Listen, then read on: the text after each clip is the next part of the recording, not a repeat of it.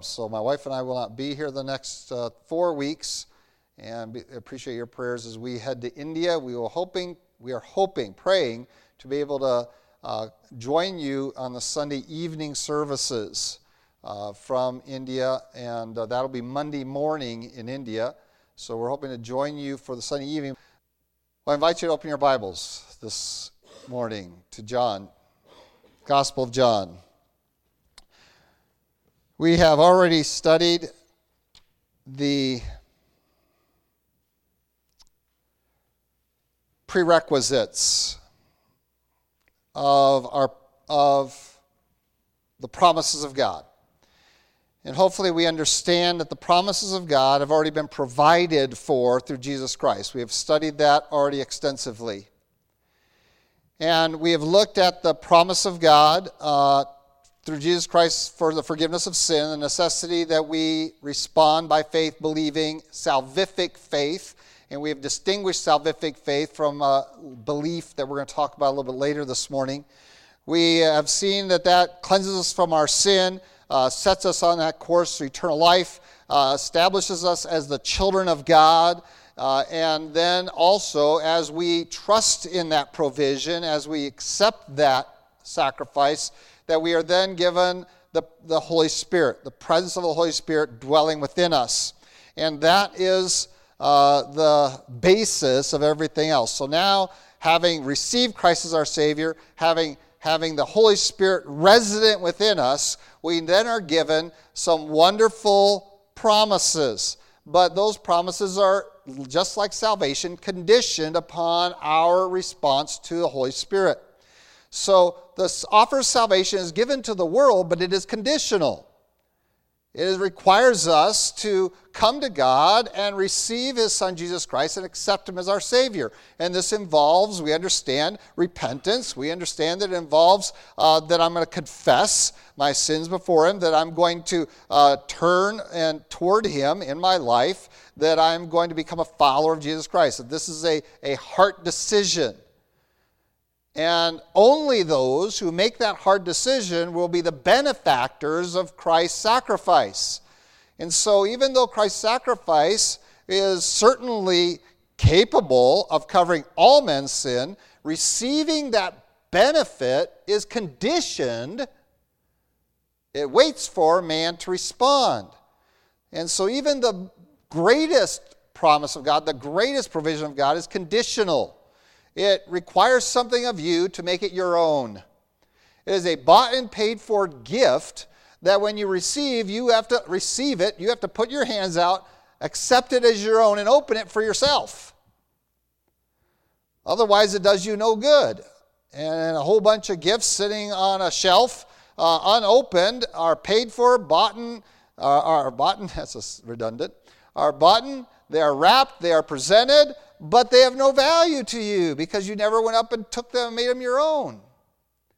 And so we have a requirement of us to receive salvation. It shouldn't surprise us then that there's something required of us to be full partakers of the extensive promises of God that are in Jesus Christ. Remember, Corinthians tells us that all the promises of God are yes in Jesus Christ, and that is a very powerful statement.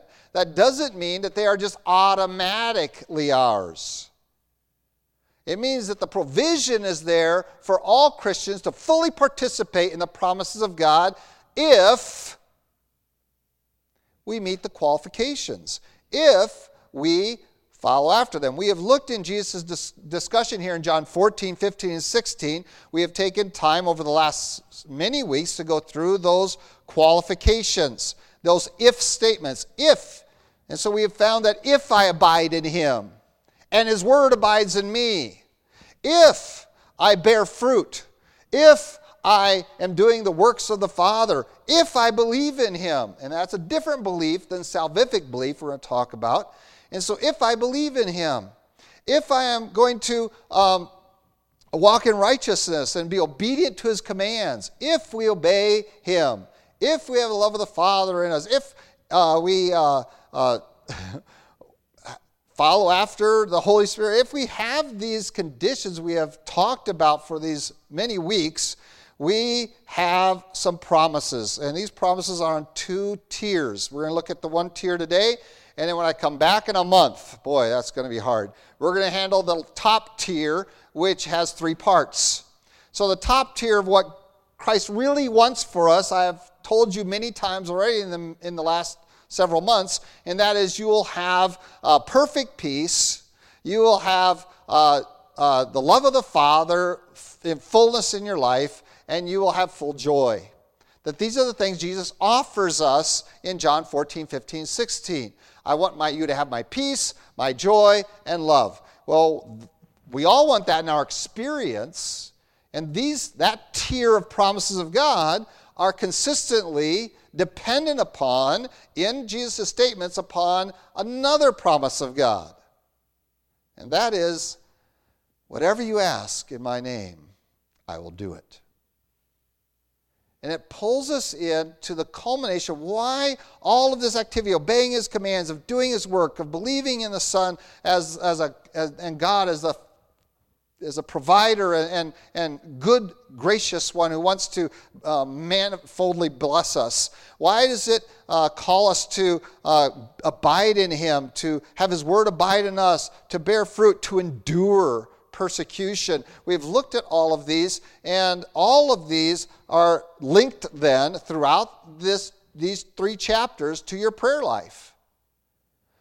And so let's back up before we jump into a lot of chapter 15, and well, really it's in 14 as well, but let's look at these. I want you to look at the beginning of chapter 14, take you all the way back to the beginning of this series in John 14, 15, 16. The first verse of John 14 says, "Let not your heart be troubled." We know what's coming up, hopefully. This is the night of Jesus' betrayal and arrest. Before the night is over, Peter's going to deny Christ 3 times. Before the dawning comes, Christ is going to be bloodied and presented to Pilate. Within 24 hours, a mob is going to yell out, "Crucify him. Give us Barabbas. We want a robbing murderer. We don't want Jesus." And so this is what's on the horizon. We are coming upon Gethsemane in just a few minutes. And Jesus' statement is not about himself, it's that, "Let not your hearts be troubled." So the whole point of this conversation he has with the disciples following this institution of the Lord's table is, I want you to know there's going to be horrific things happening in the next few hours. In the next few days, the next 3 days are going to be tremendously troubling, but don't let it trouble you. Don't let your heart be troubled. You can believe me. And he's going to reiterate that in chapter 15, where he says, I don't want you to be troubled. And we've already looked at that extensively. And the world's going to hate you. Don't let that bother you. You're going to have some help. You're going to have the Holy Spirit. And then we get into chapter 16. It says in verse 1, "These things I have spoken to you, that you should not be made to stumble." And so he wants us to stand fast, to endure. And all of the purpose of this is that we recognize the mechanisms by which God works in our lives, how we are to respond to them, and then the expectation of promises. So let's look at this repeated statement that Jesus Christ keeps making. You're in chapter 14, jump down to verse 13. In John chapter 14, verse 13, it says, "Whatever you ask in my name, that I will do, that the Father may be glorified in the Son. If you ask anything in my name, I will do it." Now, this is not some magic formula, and it sounds like it because when you hear people pray, you always hear them pray at the end, "In Jesus' name, amen." And that we're trying to fulfill the formula of asking the Father in Jesus' name. But this is not about verbiage. This is about, when we talk about praying in someone's name, it is praying in accordance with who they are and what they are. So it is saying, I want to pray in accordance with the will and the person of Jesus Christ. What is it that he would desire? Because remember, I'm a follower of Jesus Christ. He is not there just to care for me. I am there to serve him.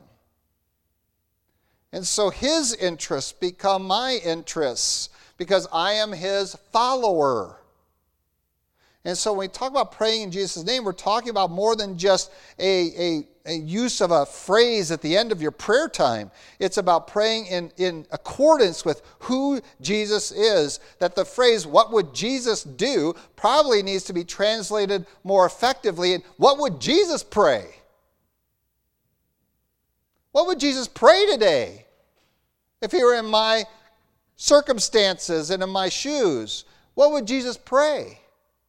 Because he's going to be in Gethsemane in a few minutes, and here's what he's going to pray. He's going to pray, Father, if at all possible, take this cup from me, but not my will, but yours be done.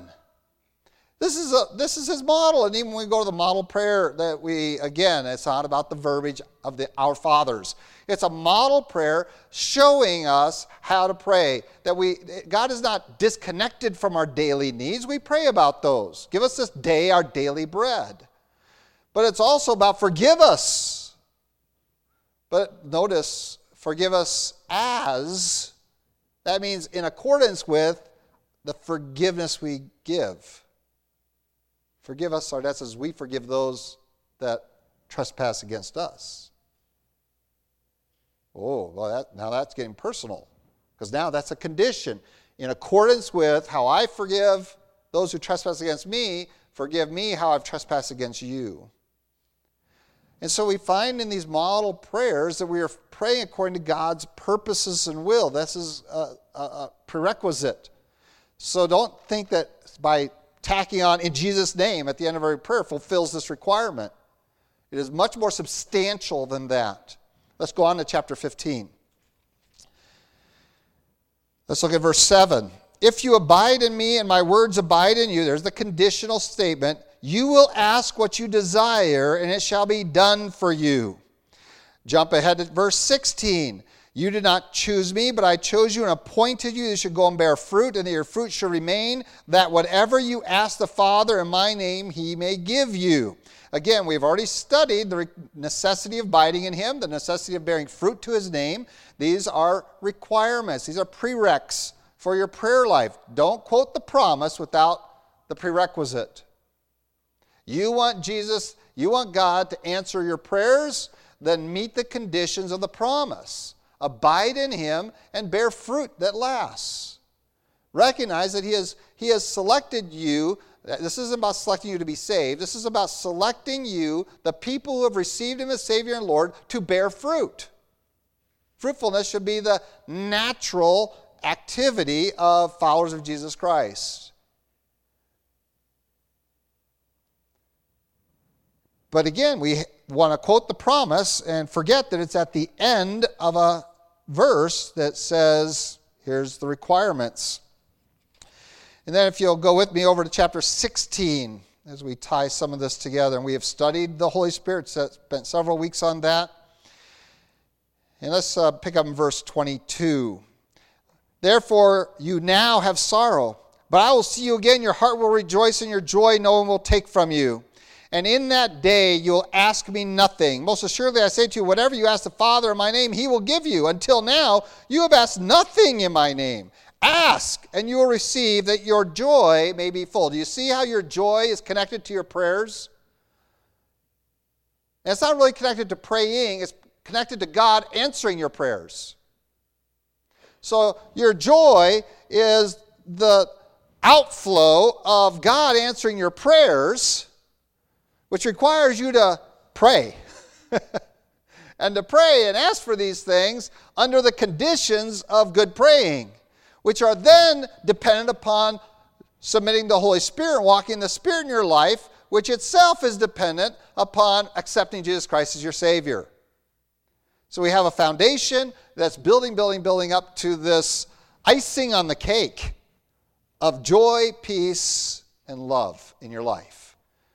Well, right below that, in that very moist part between the icing and the cake, that really moist part where the icing has kind of penetrated the cake, is that prayers are being answered. And this is the desire of God, is to answer our prayers. Look with me in verse 26. I skipped 25. We'll come back to that when I get back from India, Lord willing. In that day you'll ask in my name, and I do not say that I shall pray the Father for you, for the Father himself loves you, because you have loved me, and because I came forth from the Father. I came forth from the Father and have come into the world, and again I leave the world and go to the Father. In that day you'll ask. You'll ask, and who are you asking? You're asking the Father.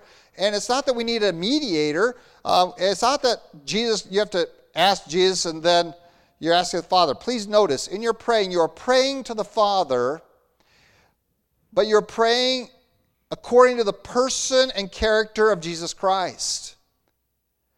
And thus, when we talk about being joint heirs with Jesus Christ, that is that we are put on a plane that is phenomenally, it's mind-boggling, that we are put on a plane in our inheritance equal to Jesus Christ.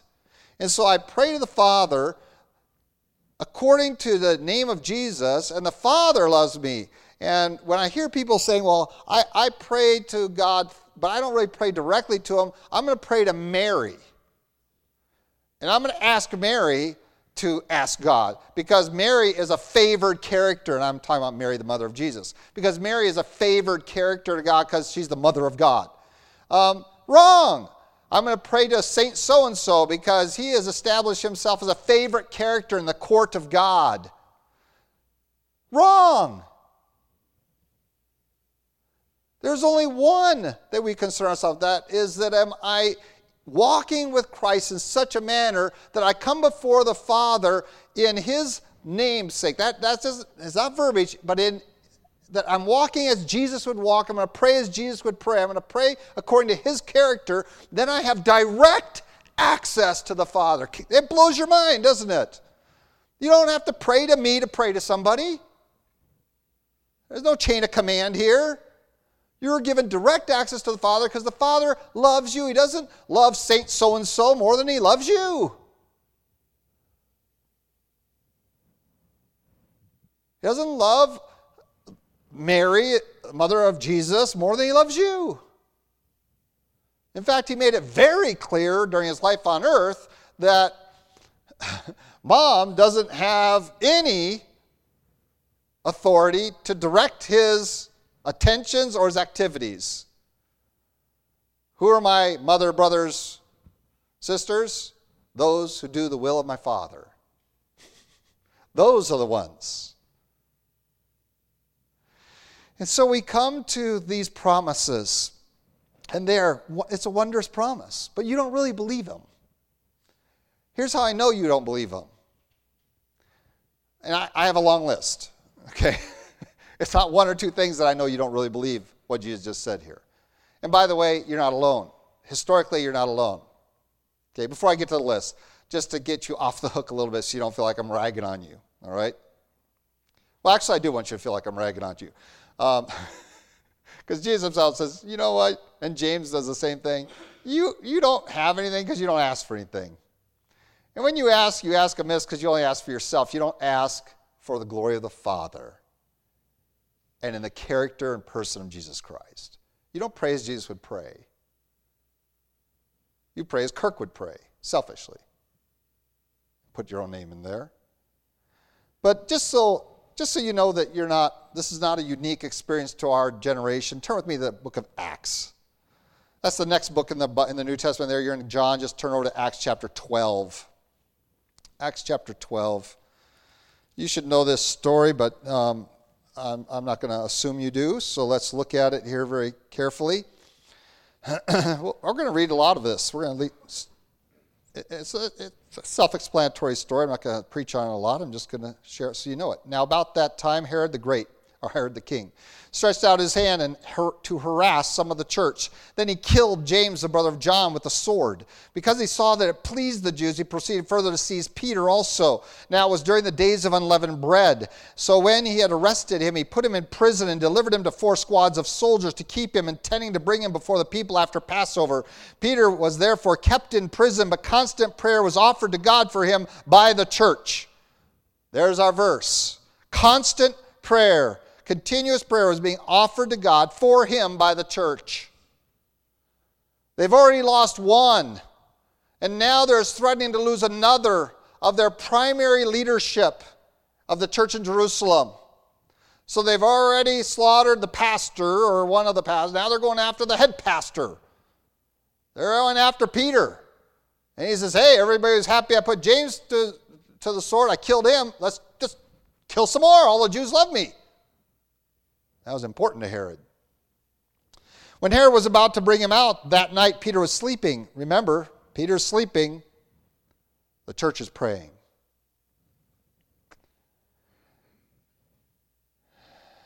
That night Peter was sleeping, bound with 2 chains between 2 soldiers, and the guards before the door were keeping the prison. By the way, I haven't been sleeping very well. It's because I don't believe the promises of God well enough. And talking with Nathan, he and Kelly are not sleeping very well because anxiety robs us of sleep, because we don't believe the promises of God. Peter, sleeping. Might be dying tomorrow, but I'll sleep tonight, because what's that? What's dying tomorrow? What can Herod do to me? Now behold, an angel of the Lord stood by him, and a light shone in the prison, and he struck Peter on the side and raised him up, saying, Rise quickly! And his chains fell off his hands. And the angel said to him, Gird yourself and tie on your sandals. And so he did. And he said to him, Put on your garment and follow me. So he went out and followed him, and did not know that what was done by the angel was real, but he thought he was seeing a vision. When they were past the first and the second guard post, they came to the iron gate that leads to the city, which opened to them of its own accord. And they went out and went down one street, and immediately the angel departed from him. And when Peter had come to himself, I love that little phrase, what have I been doing? Sometimes we need to come to ourselves, and I hope you will today. Now I know for certain that the Lord has sent his angel and has delivered me from the hand of Herod and from all the expectation of the Jewish people. Here is Peter walking through the prison right out those front gates, right by the guard posts, and walking down the street thinking, this is a really cool dream. He didn't really believe it was happening. This can't possibly be happening. But the church is praying continuously, and it really was happening. So he comes to himself finally and says, I guess I'm really free. Cool. Amazing. So when he had considered this, he came to the house of Mary, the mother of John, whose surname was Mark, John Mark, where many were gathered together praying. Church was continuously praying. And as Peter knocked at the door of the gate, a girl named Rhoda came to answer. When she recognized Peter's voice, because of her gladness, she did not open the gate, but ran in and announced that Peter stood before the gate. Now I want to stop right there. Rhoda, a young gal, okay? A young gal.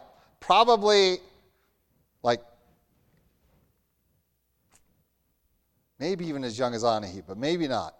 But certainly a young gal. She is, because everyone's praying, it's serious adult work, and so go answer the door. And this young gal goes there. She hears Peter's voice, which tells you something. She's been in church. She recognized the preacher's voice on the phone. Well, it wasn't the phone, it was on the other side of the door, but you get the idea. Okay? She's been in enough services to recognize Peter's voice. And that gets her so excited. You know why she's excited? Because she believes that that really is Peter. And she runs in. Let's read the rest of the story. Here we go. Runs in and announced that Peter stood before the gate. Verse 15. But they said to her, You are beside yourself. Yeah, she kept insisting that it was so. So they said, Well, it's his angel. Now Peter continued knocking because no one lets him in. And when they opened the door and saw him, they were astonished. Here's a church praying continuously, and when God answers their prayer, they can't believe it. Can you pray without belief? Yes.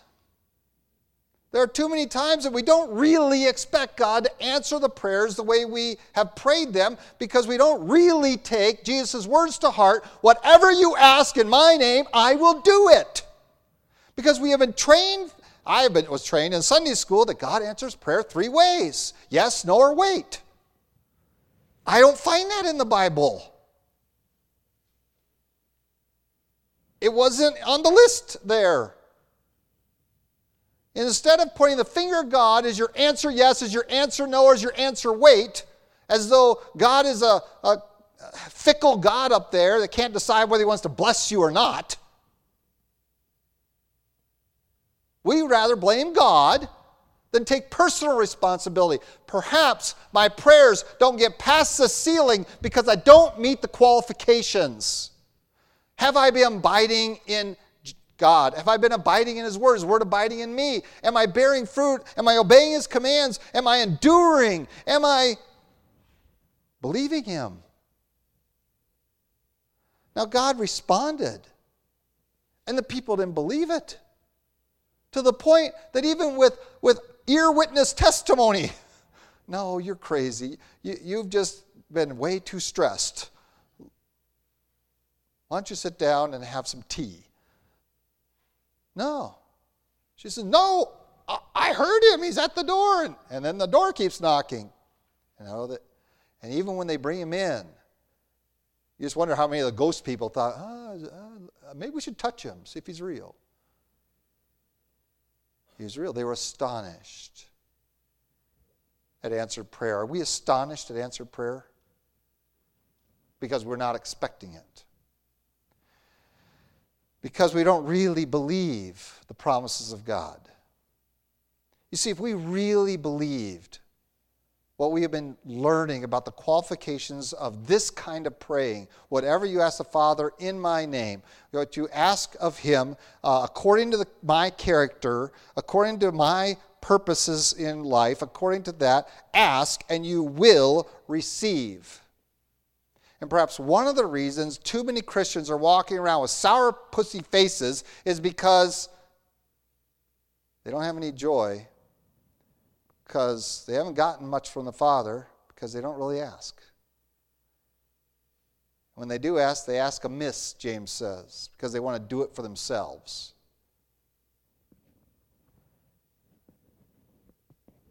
And our prayers become gimme, gimme, gimme, gimme, gimme. And I don't find Jesus praying that way. Are you praying according to the character of the person of Jesus Christ?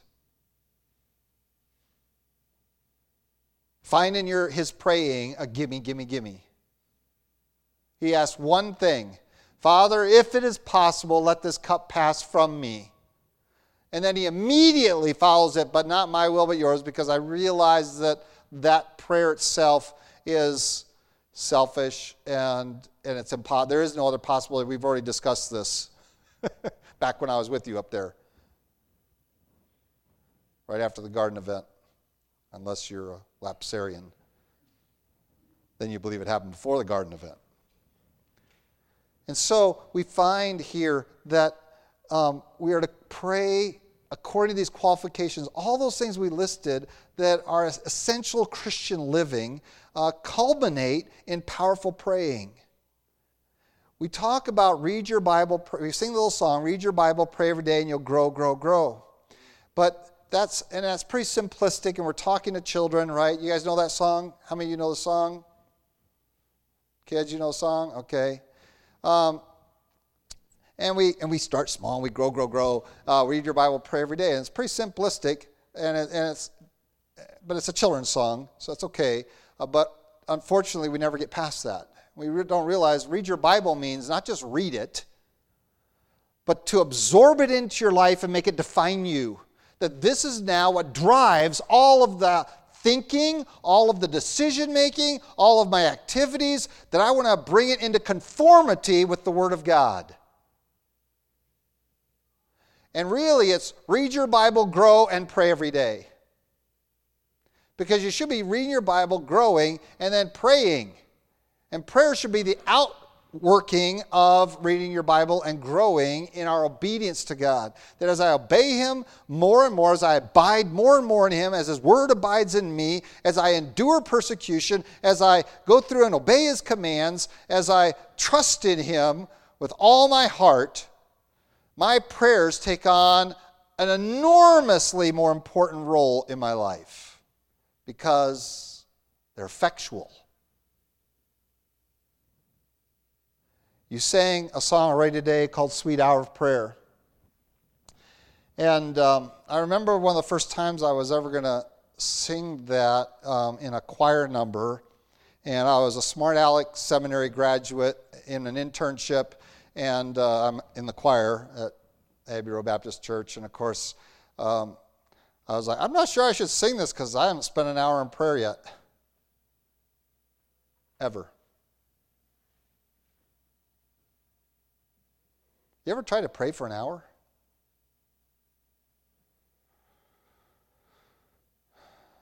We sing about it, sweet hour of prayer, but is it our experience to ever have done it?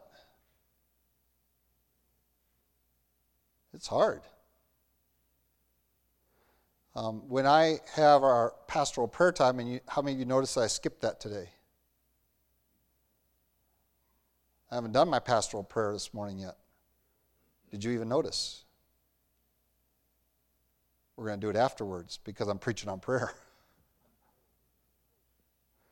But I used to have young people come up to me and say, Pastor, you prayed for like 4.5 minutes. How do you do that? That's a long, and he'd time my prayers. So I'd say, let's pray. Look at his clock. And I don't know, he's learning how to tell time, I think. He was like 14, 13, I don't know. I knew how to tell time at that age, but he didn't. So I was excited. And then he would turn it off when I get done praying. Amen. Wow. And he'd have to come and report that to me. You know, how do you pray that long? Minutes. And we become restless. How long is this prayer going to go? You see, we don't really believe that prayer is effectual. Now, I want to caution you a little bit. I'm not just talking about formalized praying and the idea that I have my head bowed, on my knees, and I'm using a different language and tone. That's formal praying, and there's a place and time for that. There's a place and time for public prayer, but prayer should be constant in our life. That is, that I have an understanding that my Father is always with me. The Spirit is residing in me. He is resident here. He's not just a visitor once or twice a week, but He is a resident within me. I have this access to the Father continuously, and so there are many times that I'm praying and my eyes are not closed because I'm driving. Do not close your eyes and bow your heads and get on your knees to pray while you're driving. It's not recommended. Okay? And so do not associate this physical activity with a spiritual activity. Do not confuse those. And so this prayer should be a constancy, and the church, though, had gathered because there was something of great concern to them. Remember, the point of all this is let not your heart be troubled. God doesn't want you doing this your whole Christian life. And I'm not preaching to the choir, I'm preaching to the preacher. Okay, I already admitted I have a hard time sleeping this week because I got this big trip coming up. I got 10,000 things to get done, it seems like, before I leave. And then of all the time for them to come up and start digging up our road, it's this week. They took out another day of time because they were going to block us all out. That was a weird thing. So I had to go deal with the city and the county and the construction workers and the inspector. I mean, I was, of all times, Lord, why? I got so much on my plate already. Maybe to get me ready to preach a sermon so that I'm one of you and not someone preaching at you. God does not want your heart to be troubled.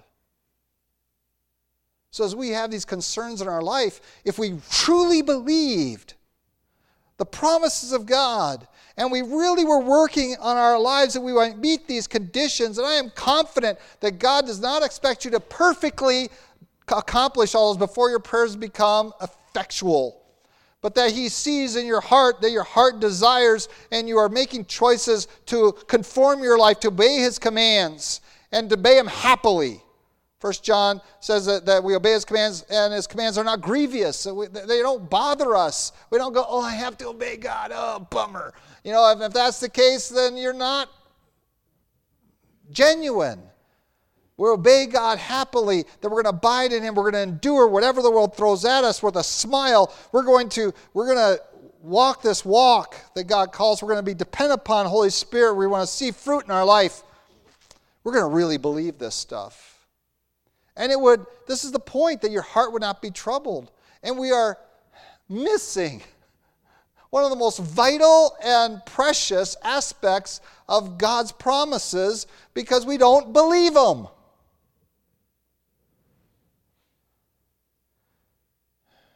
We pray selfishly, we don't get what we want, and we say, well, prayer didn't work. Wrong. Your prayer didn't work because you're praying amiss, wrongly. Because you didn't understand that before you start praying, you better back up and say, am I obeying God's commands? Am I abiding in Jesus Christ in the vine? Am I bearing fruit in my life that's evidence of my total following after the Holy Spirit? Are all these things, is the Word of God abiding in my heart? Do I meditate on it day and night that I might not sin against God? Are these realities in my life? But no, we blame God. He didn't answer my prayer because I asked to win the lottery this week. And I didn't. Why would you ask to win the lottery? What a stupid waste of praying. I would just invite you to go study the life of lottery winners and see how miserable they are. Do it. Their studies are out there. For many of them, it destroys their marriages, their families, and their lives. Why would you pray for that? And then expect God to do it for you.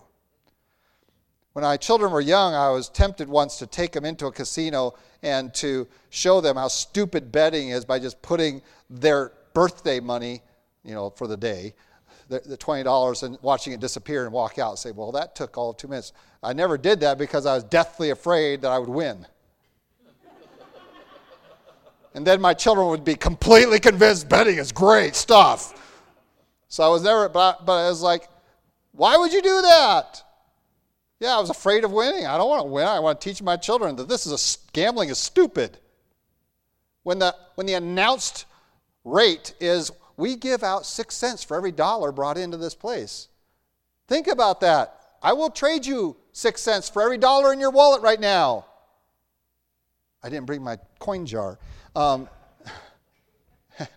long as you have fun doing it. That's their announced statements.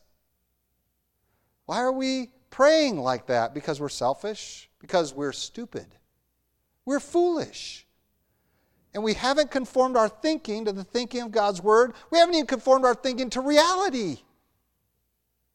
The studies that are out there about the happiness of lottery winners is not a Christian study.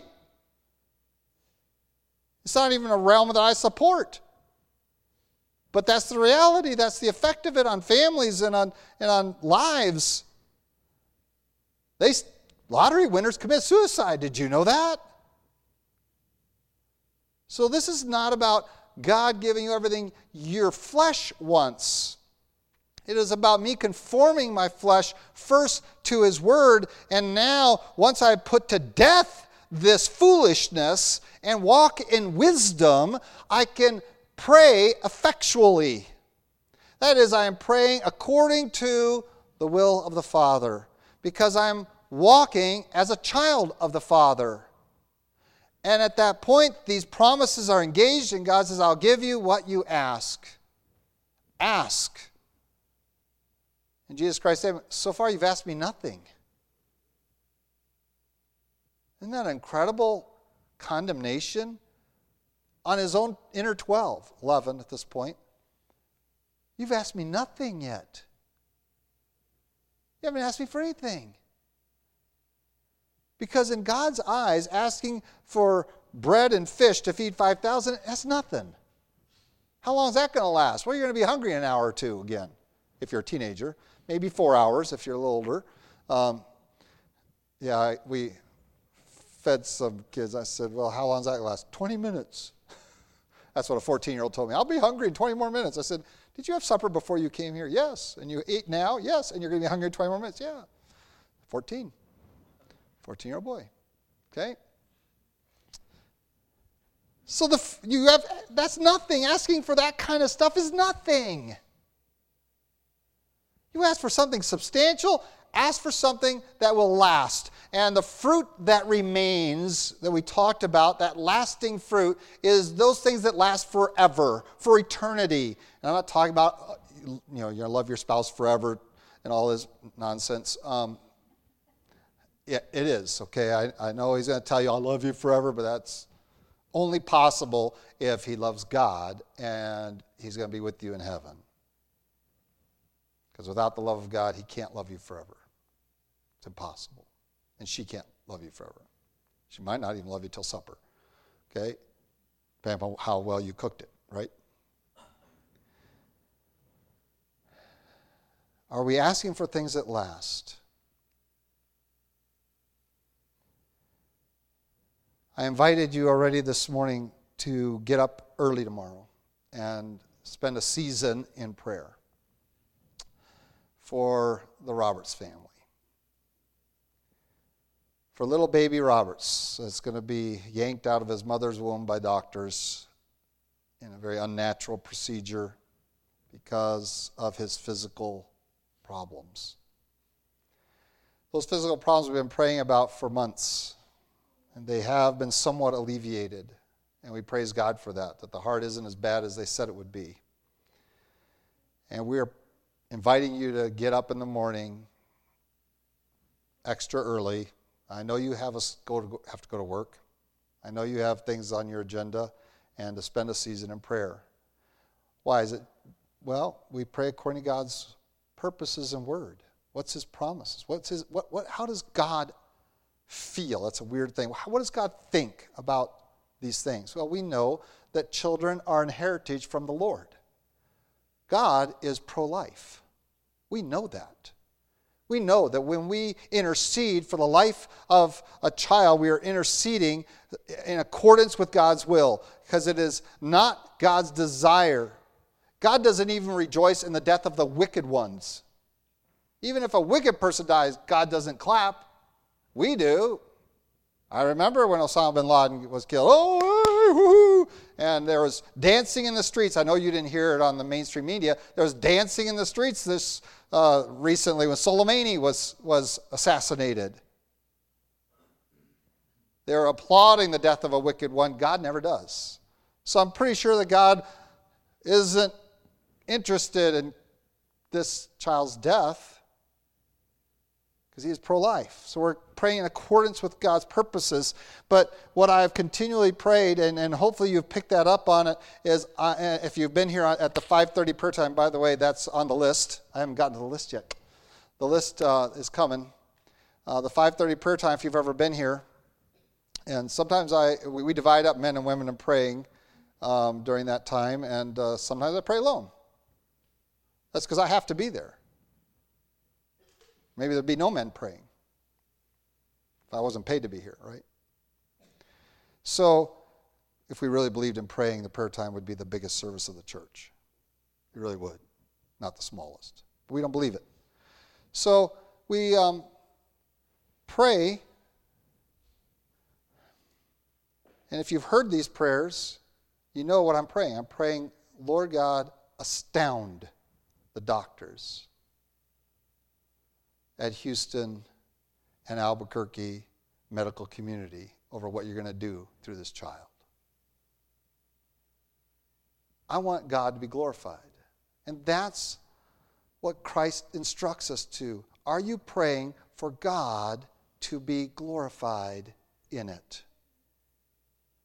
Now that can happen in a multitude of ways, and I'm not thinking that I should decide that. I'm saying, God, work in this situation, in these circumstances. You are the author and the provider of life. And you are pro-life, and we're praying for the life of a child, and we're praying for the lives of this child's siblings and parents and grandparents and uncles and aunts, and we're praying for this family in the stresses and anxieties and hurts and fears that are there. Lord, we want you to work through this environment to your glory. I want you to astound the doctors at what you can do. And maybe that doesn't mean this child lives, but it certainly means that how the Roberts respond might astound the doctors. that they see a peace and a joy even in the midst of tribulation they've never seen before, and that impacts them to consider, what do these people have that I don't have, because I could never respond this way to this environment. I don't know. It could be a complete healing, and as similarly with the Schlegel family, one of theirs, and praying, and then suddenly it's gone. The whole physical needs are gone. And we have a completely healthy birth. It could be anywhere along that spectrum. But I have asked God, glorify yourself in this. We want your name magnified. We want the doctors, the nurses, the social workers. We want every staff member that's involved in this to be astounded, to be in awe of you. And that is what is going on in Acts. They welcome Peter in. What does it say? They were astonished. How did you get out? I walked out. Got kicked in the side first by an angel. Bam! And you thought angels were nice guys, right? You know, they'll smack you sometimes if you need it. But led me right out. I'm astonished. And maybe I've been praying not quite enough. Maybe I've been only praying for the doctors, nurses, staff, and everyone in the family of this couple to be astonished. Maybe I should be praying that we be astonished. Because maybe it's needs for us to really believe the promises of God are yes in Jesus Christ, that among those promises is ask whatever you will, and it will be done for you to the Father's glory, in my name, in who I am. Do we really believe this? Then we would be praying differently. We would be praying expectantly. We would be praying continuously. We would be praying fervently. And I love also in James, at the end of James, it says, if any of you is sick, you go and you get them to lay hands on you, and the anointing of oil, you get the oil going, and it was just kind of a medicinal, the balm kind of thing. And then he goes on and says, but it's the prayer of the righteous men that's going to help you. No, it's not the prayers in general. It's not just good vibes we're sending out. That's what the world, I'm having good thoughts towards you. What? Yeah, if I have good thoughts toward you, I'm sending you these vibes. Woo, woo, woo, woo. What a waste. That's not what praying is. It's the prayers of the righteous that are avail much, that work, that are effectual. Even in that statement, James makes it very clear that your motives for praying, if you're praying amiss, matter, and the walk of your life matter in your praying. And if your praying isn't effectual, then maybe instead of asking God what's going on, you need to be asking yourself, man, am I really living for God? Because if you're not living for God, don't think your prayers are getting very far. The only prayer he wants to hear from you is a prayer of repentance and confession of your sin of unbelief. Because belief is a necessity to praying. Remember, it was the first one we covered. And the apostles were dealing with unbelief. They were like, just show us the Father and that'll be good enough for us. And just like oh, I've been hitting my head against a rock. Don't you know that I am the Father are one? If you've seen me, you've seen the Father. At least you should have believed the signs. Let's go back to even lower belief than salvific belief. Let's believe the signs. No, we are called to a fullness of belief because we are invested with the Holy Spirit if we have indeed trusted in Christ. And now we are called to this kind of activity in our life that culminates in prayers that are effectual. It doesn't begin with it, it culminates in it. That's the end result of a lives that are enduring, that are abiding, that are obeying, that are believing, that are bearing fruit, all of those things and more, that as we engage ourselves in following after the Holy Spirit, that our praying comes with force now.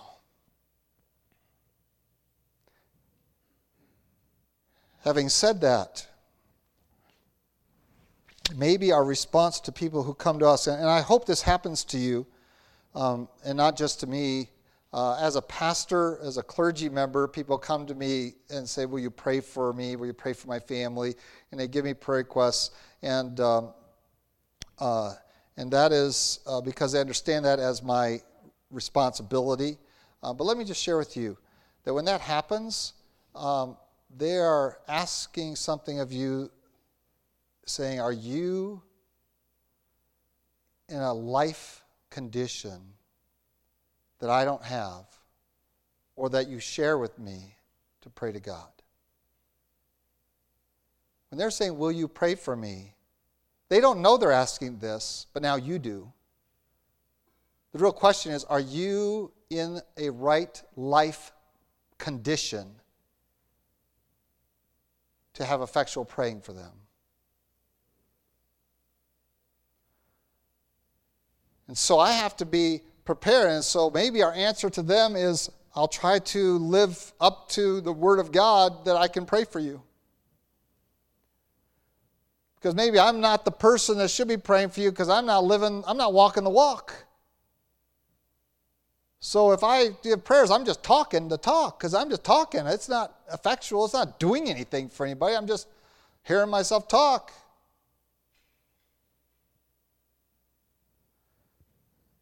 And if you think this is just my opinion, I invite you to study God's Word at the times God doesn't hear your prayers. The Bible specifically says that husbands, God will not hear your prayers if you do not love your wife and care for her. That disqualifies you from praying effectually. You can pray, but God won't hear it.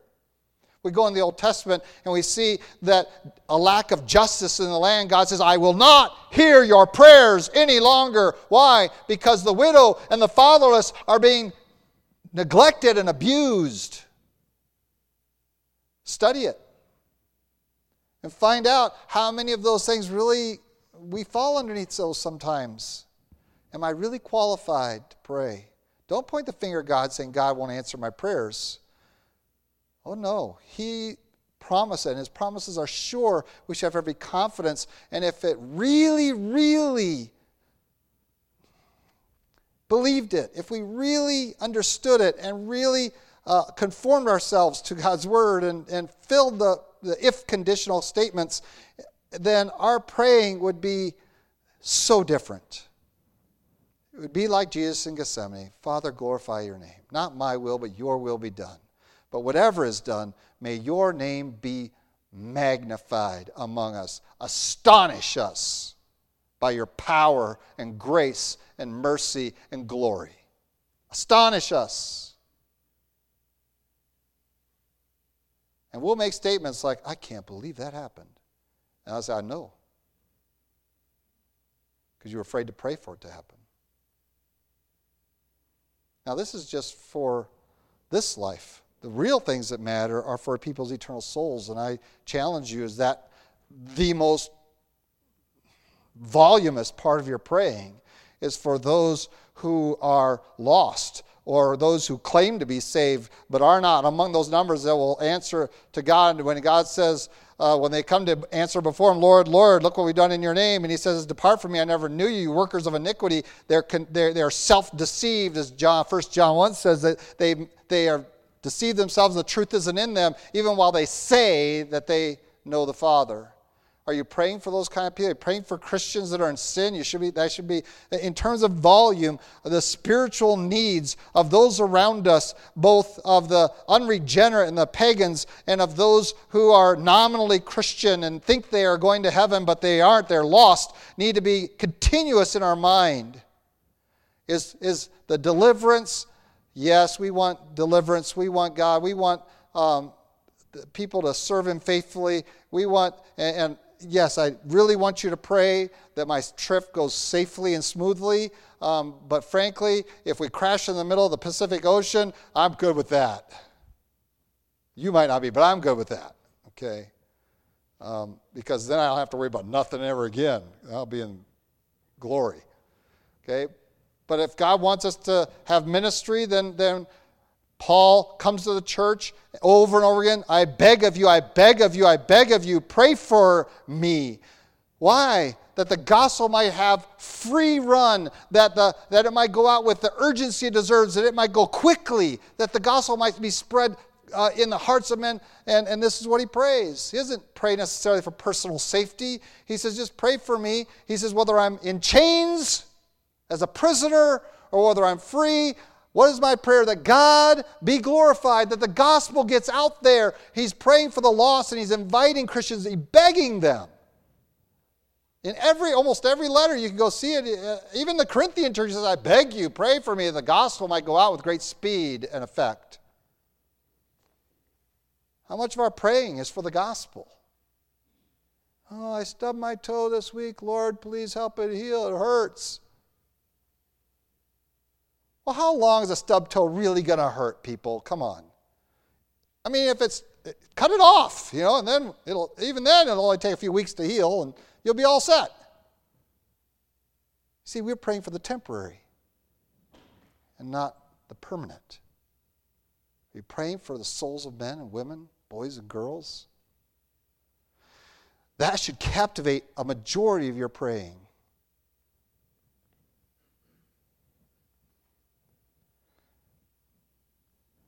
When we pray according to his person, his character, his will, to his glory, our prayers matter. And when we pray out of a life that is walking the walk of God's word, our prayers have this promise and force behind them. Whatever you ask the Father, he will give you. You don't have that because you haven't asked. When you ask for the wrong stuff, you're asking for yourself. And you're asking for temporary stuff that's nothing. It's nothing to God.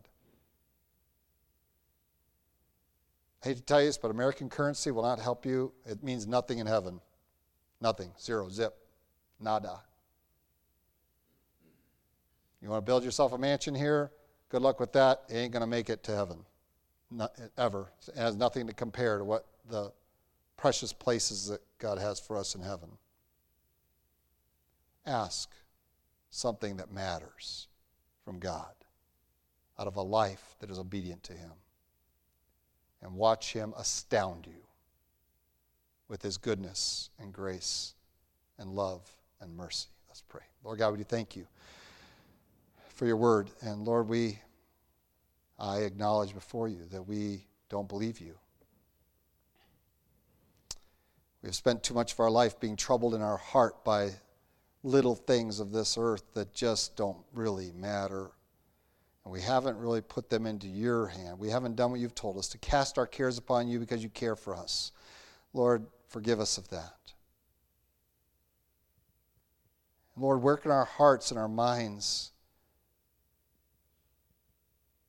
as we all come away feeling inadequate because we really haven't trusted you. We really haven't prayed as you call us to pray with an expectation of your promises and with a commitment to meeting the conditions of those promises. Lord, forgive us. And yet, Lord, we come before you as a repentant people wanting to change course, wanting to truly believe in you and abide in you, to obey your commands and to bear fruit and have your word abide in us and to endure, to walk according to your Spirit. Lord, we want that, and we pray you might just continue to direct us, that we might spur one another on to love and to good deeds, that we might encourage and strengthen and exhort and confront one another, that we might walk, that you might hear our prayers. Lord, forgive us where we have failed. Cleanse us even now, that this prayer might be effectual.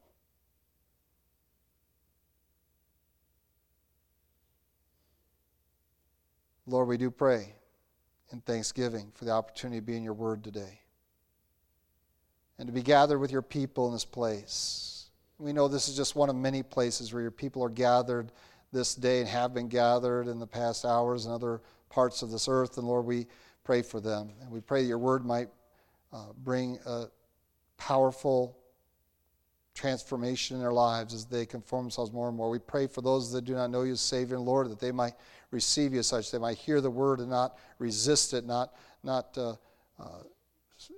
move against it, but they might receive it. Lord, we pray for many who are in churches today who are not in a right relationship with you, who are just deceiving themselves with religious activity. Lord, we pray you might bring your word and your spirit to bear upon their lives, that they might be convicted and that they might hear your word afresh and and recognize their need to respond to that. Lord God, we pray for our contacts that we have through Word of Life and our church, and for any that we encounter in this neighborhood community, in our homes, in our families, extended families, in our workplaces that do not know you as Savior and Lord. Lord, may they hear the word and see the word in our lives, that they might have an opportunity to respond as your Spirit convicts them to trust in you. Lord, we know that you're faithful in that, and that is your desire that all men come to repentance. And so, Lord, we pray that as your promises that your Spirit will convict the world of sin, of righteousness, of judgment, that he might convict these even as we encounter them, as we share the gospel, that as we live our lives before them, that they might know that they have been seen the light and that they need to respond to it by faith or by rejection, but that they might consider it. Lord, we pray that we might have those opportunities and have the boldness and courage and wisdom to lay hold of them as we encounter them throughout this week, that we might not shy away, that we might not be afraid of being spat upon, of being rejected, of being fired, of being left out, but that your word might captivate us and their need might be pressing upon us. Lord, we do pray for those that we have come alongside of ministry in India, in Haiti, in Peru. We pray for and in the Philippines, in Regular Baptist International, with Brother Hindle internationally. And Lord, we pray for these ministries. And Lord, we thank you for the good reports that we hear from them many times, but we also know they have great needs. And Lord, we look at them and we see their dependence upon you and their faith in you, and we are struck by the fact that we trust more in our accounts and in our own abilities and strengths than in you. And we thank you for the opportunity to know them, to minister with them, to learn from them. And Lord, help us to be worthy of joining them in ministry. Keep them in your word, that it might go forth with power and speed in these end days. And we know that many of them are facing violent opposition occasions. Lord, we pray for their protection, but more importantly, we pray that whether by life or by death, your name may be glorified, and that many might seek to follow after you all their days. Lord God, we do this morning take up in our prayers and before you the Roberts family. And Lord, we are unable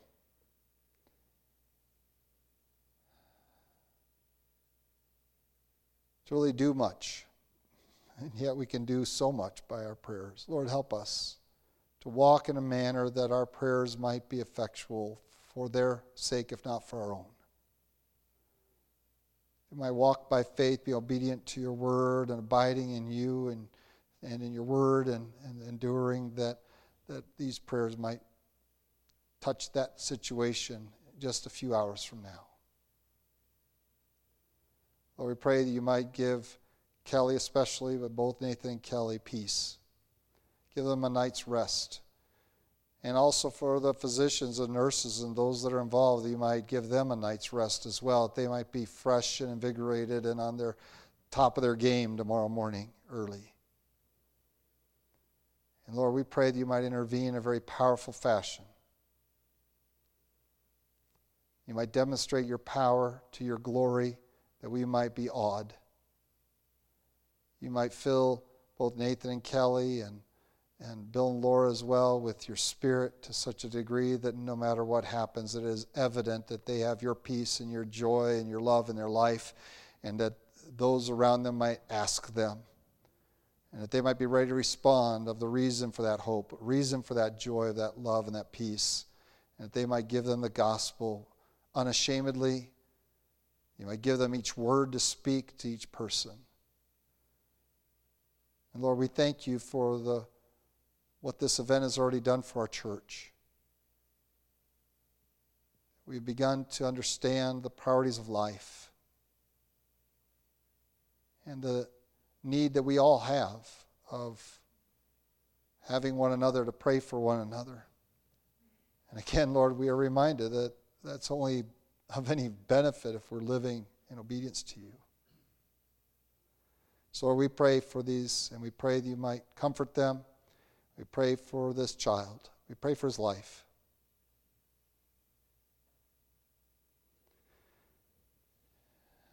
We pray that you might again glorify your name.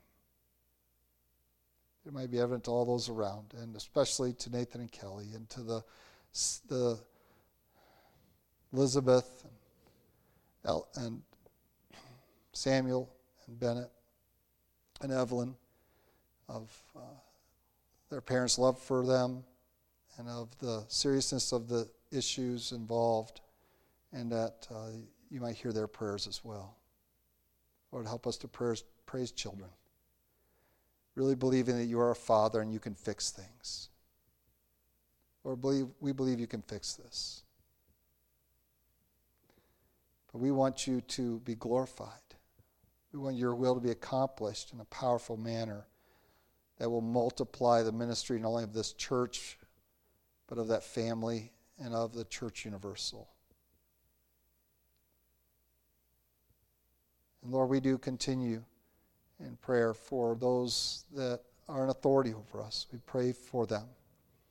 And we know that it is Satan's way to undermine authority, whether it be within a home, to undermine the authority of parents, to undermine the authority of a father, a husband.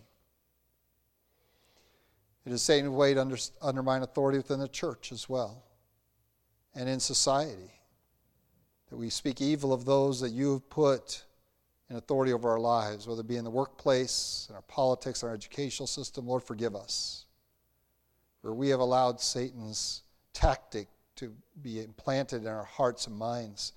Lord, help us to be submissive to these authorities around us. We pray for them, for we know that they will always be under attack. Pray you might help them to stand fast, and where they have not submitted themselves to you, where these authorities are not believers, Lord, we pray that our lives before them might invite them to consider your authority in their life and the need to submit it to you. Again, Lord, we thank you for the time we can spend in your word. We pray that it might not soon leave our thinking as we leave this place, but that it might dwell upon us, sit upon us, and invigorate us, that we might have a full Christian experience of what you intended for us. We pray these things in Christ Jesus' name. Amen.